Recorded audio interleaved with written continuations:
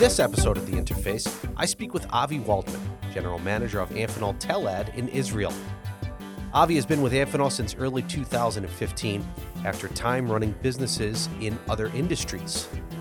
We talk about the unique aspects of Telad's business, which consists of selling Amphenol parts into Israel, as well as designing and building custom connectors, cables, and power cabinets and enclosures for the Israeli market. We talk about his time in the Israeli army and why it was the best university for him. We talk about being a do-it-yourself guy at home and enjoying travel with family and friends. And we talk about his Desert Island album, book, and movie selections. This is The Interface. Thank you very much for doing this, Avi. I appreciate you taking the time. I know you're a little bit further ahead of the day than I am here in New York. So as the general manager of Amphenol Telad Israel, tell me a little bit about your business and what you do and what Telad specializes in. Well, Telad, in fact, was established exactly 35 years ago, as a privately owned company. I think that I was not there from day one, but I know Telad for many years as a customer in my previous positions. In fact, Telad was working with Amphenol for many years as a rep, as a distributor, and so on. But in parallel, Telad developed our own solutions, mainly in terms of cables and harnesses and what we call power and control cabinets. And the end of 2012, almost 9 years ago, Amphenol acquired Telad, most of Telad's operation, the core of Telad operations. And since then, we are part of Amphenol. I joined 6.5 years ago, replacing the founder who sold the company to Amphenol. So our main business are, in fact, we have three major segments. One, we still represent Amphenol in many cases. We sell Amphenol components, different Amphenol components into the Israeli market. But the major part of the business are, in fact, the two segments, the two solutions which we provide. One is everything around cables and harnesses, from very simple molded cables all the way, and our, in fact, expertise are in the more complex harnesses, many robotic harnesses, all this type of special harnesses, special cables, special interconnect solution, I would say, for special application. In many cases, we design also the raw materials, the cables from different suppliers. Of course, we buy a lot from Amphenol whenever it's possible. We first start with Amphenol, but we also, in many cases, design different connectors and different interconnect solution for custom design for the customer. This is big part of the activity. The other part is we design and build power and control cabinets, and which are used in many what we call capital equipment applications, medical, like the big MRI machines, in many industrials like digital printing, 3D printers, semiconductor equipment. So what we do is we design and build different power and control cabinets. So it's very varied there then. You're talking about the original reselling into Israel business, which was the foundation of what Telad has done. Then you get into more of the cable and connector design and manufacturing, and now even stepping it to another level where you're talking about building complete enclosures. How different is it to manage those three very unique types of business units within your business? So that's a great question, because it's quite a challenge. But first, I would say that I don't know if to say fortunately or unfortunately. Probably unfortunately, the level of business that we do and the volume of business in selling components is the small part of the business. Mm-hmm. So we do maintain even in-house organization, I would call it, that are doing it. And we have also to remember that Israel is known as a startup nation, and we have many customers. one will say too many, but we have, all these small companies which are approaching us for solution or questions or data sheets and so on. But we love it. We love it because it's part of the culture, and we love it because in some of the cases, not many, but it's enough that we have fewer. They are growing to be the big customers of the future. So for those, we are selling, Amphenol solution and also our solution. So we managed to find a kind of internal processes which help us to support both, these small companies and also, our big and strategic customers. Yes, and it's different. And if I look at the two major businesses, which are the interconnect cables, harnesses, and the power cabinets, in many aspects they are different, and that's why we developed also different expertise. So we have part of our engineering guys, and we have quite a big engineering department, are experts in cables and harnesses and all this interconnect solution, and others are experts in what we call this combined knowledge, because when you design and when you build the power cabinets, you have to have knowledge with mechanics, power dissipation, heat dissipation, wiring as well. Part of the cabinets are wiring, so there are common technologies as well. But certainly a challenge. It's a good challenge because one business brings the other, so it helps us to provide the customer kind of a full solution. How much do you get to collaborate with other Amphenol divisions around the world that do similar types of product development and manufacturing? So I would say that in cables and harnesses, everything around interconnect, we do collaborate. We buy a lot from Amphenol, a lot from all different Amphenol, mainly connectors. So big collaboration, and that's part of the business. That's part of probably the reason why Amphenol decided to acquire Telad. We bring value and we buy from Amphenol, so it's kind of help to grow the business. On the cabinet size, I don't think there are many companies that are building and designing and building such big. When I'm talking about power cabinets, I'm talking about sometimes huge cabinets. Mm-hmm. Generally speaking, just one thing that I missed before, Amphenol Telad is known as high mix, low volume, or high mix, medium volume. We are not in the mass production. So we can, mainly in cabinets, we can do few per quarters, tens per quarters. 100 per quarter is it's not so common. So that's part of the expertise, the high mix and low volume. Bringing minimum cost of ownership or best price and value to the customers, mainly best value to the customer in high mix, low volume, and doing it we have two facilities, we have two plants. We have one in Israel and we have one in China, reporting to Telad, reporting to me. This is quite a big competitive advantage that we have, because mainly when customers are talking about China, it's mainly the mass production, give or take big quantities, but we can do it, and we do most of the production still in China in high mix, low volume. So it's quite an advantage for us. How did you find Telad? You said you worked, they were a customer of yours, or you are at least aware of them. How did the transition for you to get to Telad occur? Oh, this is a very, very interesting story. Good. I'm glad to hear it. Yeah. It's an interesting story because, that's, I know Telad, as I mentioned, I know Telad many years. Many years ago, I'm in the Israeli industry for 25 years, in what is called the Israeli high-tech industry. I was working for, I was the CEO of Eastman Kodak in Israel, not the digital photography part of Eastman Kodak, but the commercial, the industrial part. They acquired a Canadian company that a few years before acquired an big Israeli company. And I'm in this market for many years. And being in this market, Telad was one of my major suppliers for cables and interconnect solution. So I knew Telad for many years, and I knew the owner of Telad, Shlomi Schultz, for many years.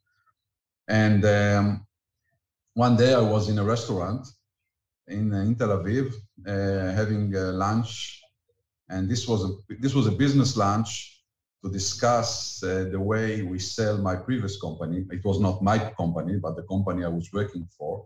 In a business lunch which was kind of start of a process of selling the previous company to another owner, which in fact was for me the end of the way, and on that company. So when during this lunch I met Shlomi, and he told me, I need to talk to you. I mean, call me when you have time. So I called him and we set a meeting, and then he told me, I knew that he sold the company to Amphenol 2 years before, and he told me, I sold it 2 years before and 2 years ago, and now I'm going to retire. Not exactly retire, but I have a mission from Amphenol to find my successor.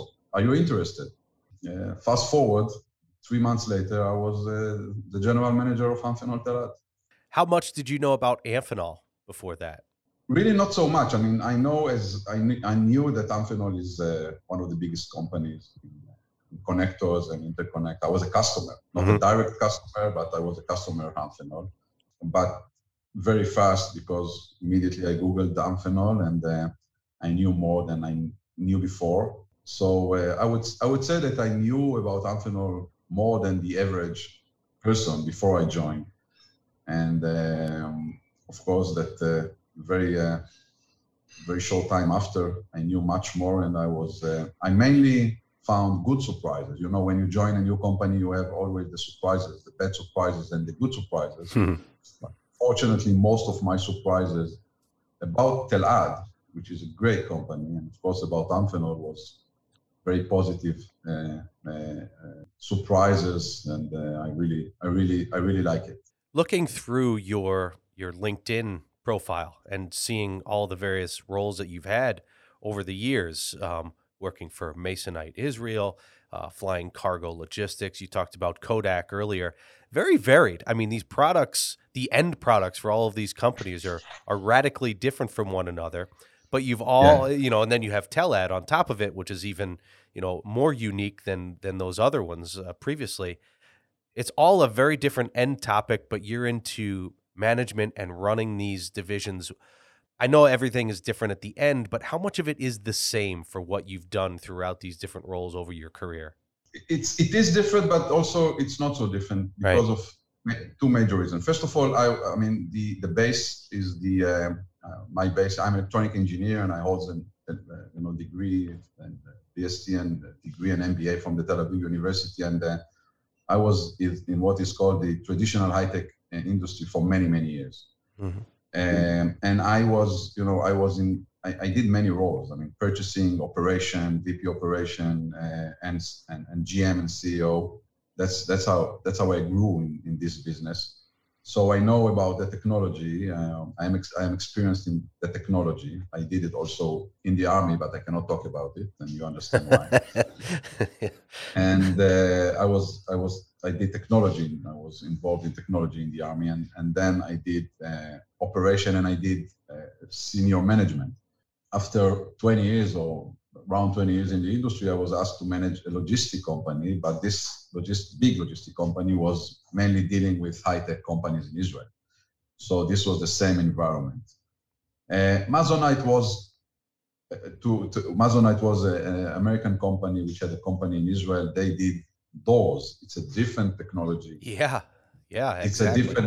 It's a different. I did it only on this. I came only for 1 year. To do this project of saving the company and selling it. I mentioned it before, and we succeeded to do a great job there together with the team. And I knew it's temporary. I knew, my core is technology, is senior management, operation, and that's exactly why I like, and probably Amphenol hired me to the job, because this is a technology company with a lot of, very complicated operation, as you can understand from the type of products we do. And so that's the core, and that's what I'm doing. That's what I love to do. When you were young, growing up in Israel, and then you said going to university as well, you got into engineering. Was that something that was in you from a young child, a young boy growing up there, or did you develop over time or meet some mentors as you got later in school? How did that develop for you? In that case, it's the typical story. When I was young, I was fixing things, building things, Yeah. and until today, I don't have so much time as I had 40 years ago or 30 years ago, but that was a hobby, and it's hardly to find a technician in my house. In most of the cases, I repair everything by myself. I like it when I have time. So I grew to this from this hobby to engineering and what I did in the army. So it's quite a traditional path, we can call it. And I know this is more common for citizens of Israel to be a part of the military. What did that do for you, though, personally, being a part of that? And what did you learn and grow from that? Because myself, also being in the U.S. military, I learned a lot and grew tremendously as a person and just how you see the world. What did it do for you? Well, the army did a lot for me and also for everybody. I mean, so you are 18 years old, Yeah. and very fast you become responsible for very big and important, really important things. I would say, and I don't know if you will add it to the to the conversation, more important than business. Okay, Right. and you find yourself in very young with a lot of responsibility, which immediately gives you. I mean, of course, you have to have the knowledge, the capabilities, and so on. But the fact that they give you such a lot of responsibility while you are so young, and they count on you, and the good ones are moving very fast, and because you don't have time, you have to bring results. It's not a matter of less profit or more profit. Hmm. So immediately, the army kind of find who are the really good ones and give them more and more and more responsibility. So I think that's the way most, and my three children were in the army. My younger daughter is still in the army. She's an officer in the army, and I see it also. I see it also with them, as it exactly happened with me. They are more responsible. They know very fast to choose between what is important and what is less important.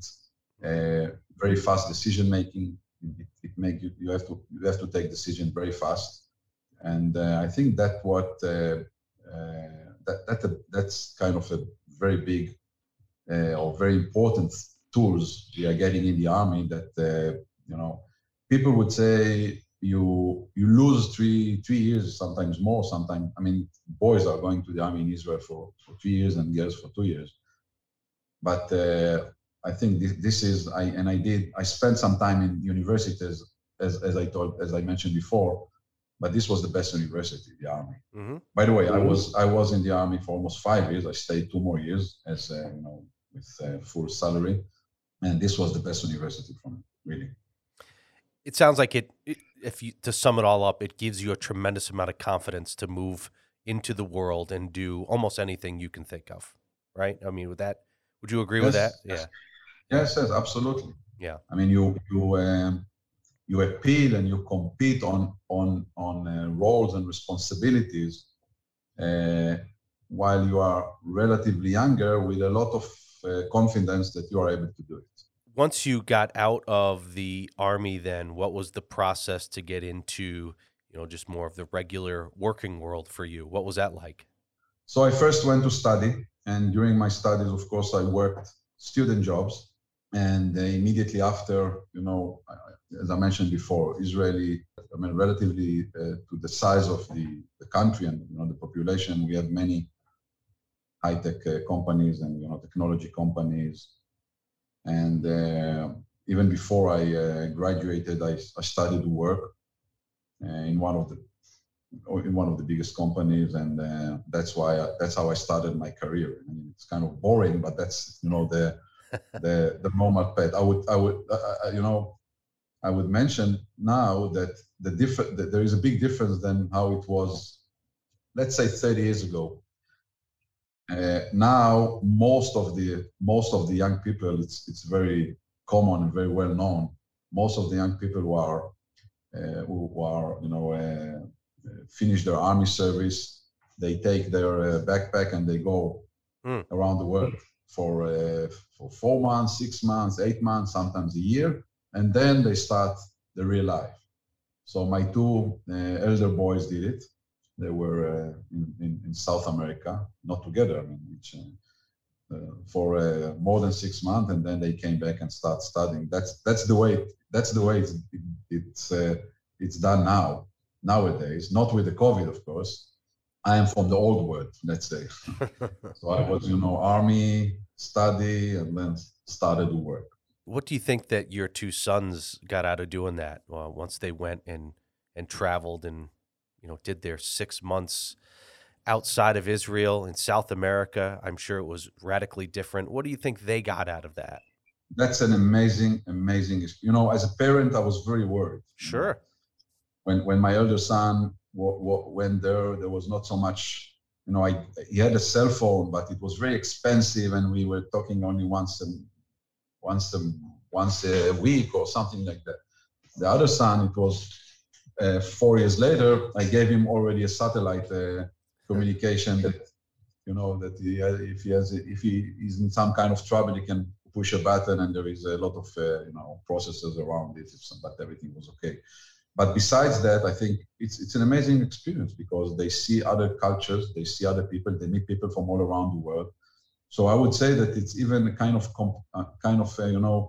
continue the experience that they got from the army. That's another angle to look at it, to know people, to know cultures, different cultures.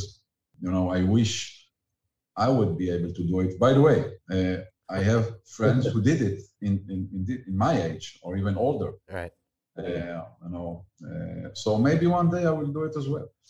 Oh, interesting. We'll come back to that. When you're not working, you have the 3 kids. I'm sure I'm assuming they're probably not at home anymore.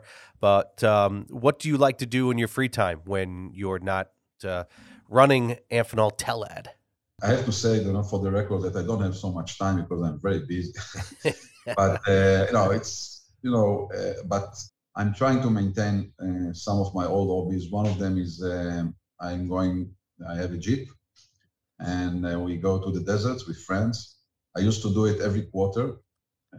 Now I'm doing it maybe once or twice a year. By the way, tomorrow I'm taking a day off and doing it. One night in the desert with friends from 30 or 35 years. So that's a nice, you are disconnected from everything. Not really, because I'm taking my cellular phone because of this, everything which is going on. But still, you wake up in the desert. We sleep in the middle of nowhere, and we cook our dinner, and we sit together, and we go around to see the nice and challenges with the Jeep. And so it's nice. It's one of the hobbies. Besides that, nothing special. I used to read a lot of books, mainly while I was traveling. So in the last 2 years, I was not traveling so much. So I like very much reading books. So basically that's it. And we are trying once a year. I have an elder.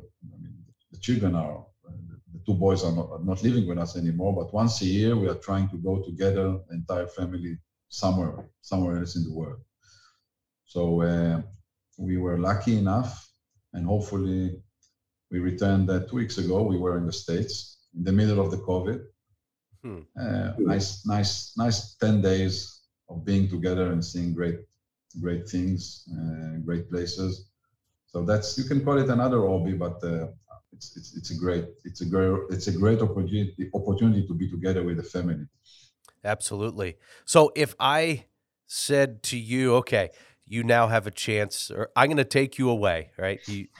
You get your 6 months, and you get to go to you're going to the desert soon. You go to a desert island by yourself, so no one could bug you, no satellite phone or anything like that.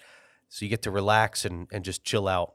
But I give you a choice of, you can bring with you 1 album, 1 book, and 1 movie, because you have some time just to relax.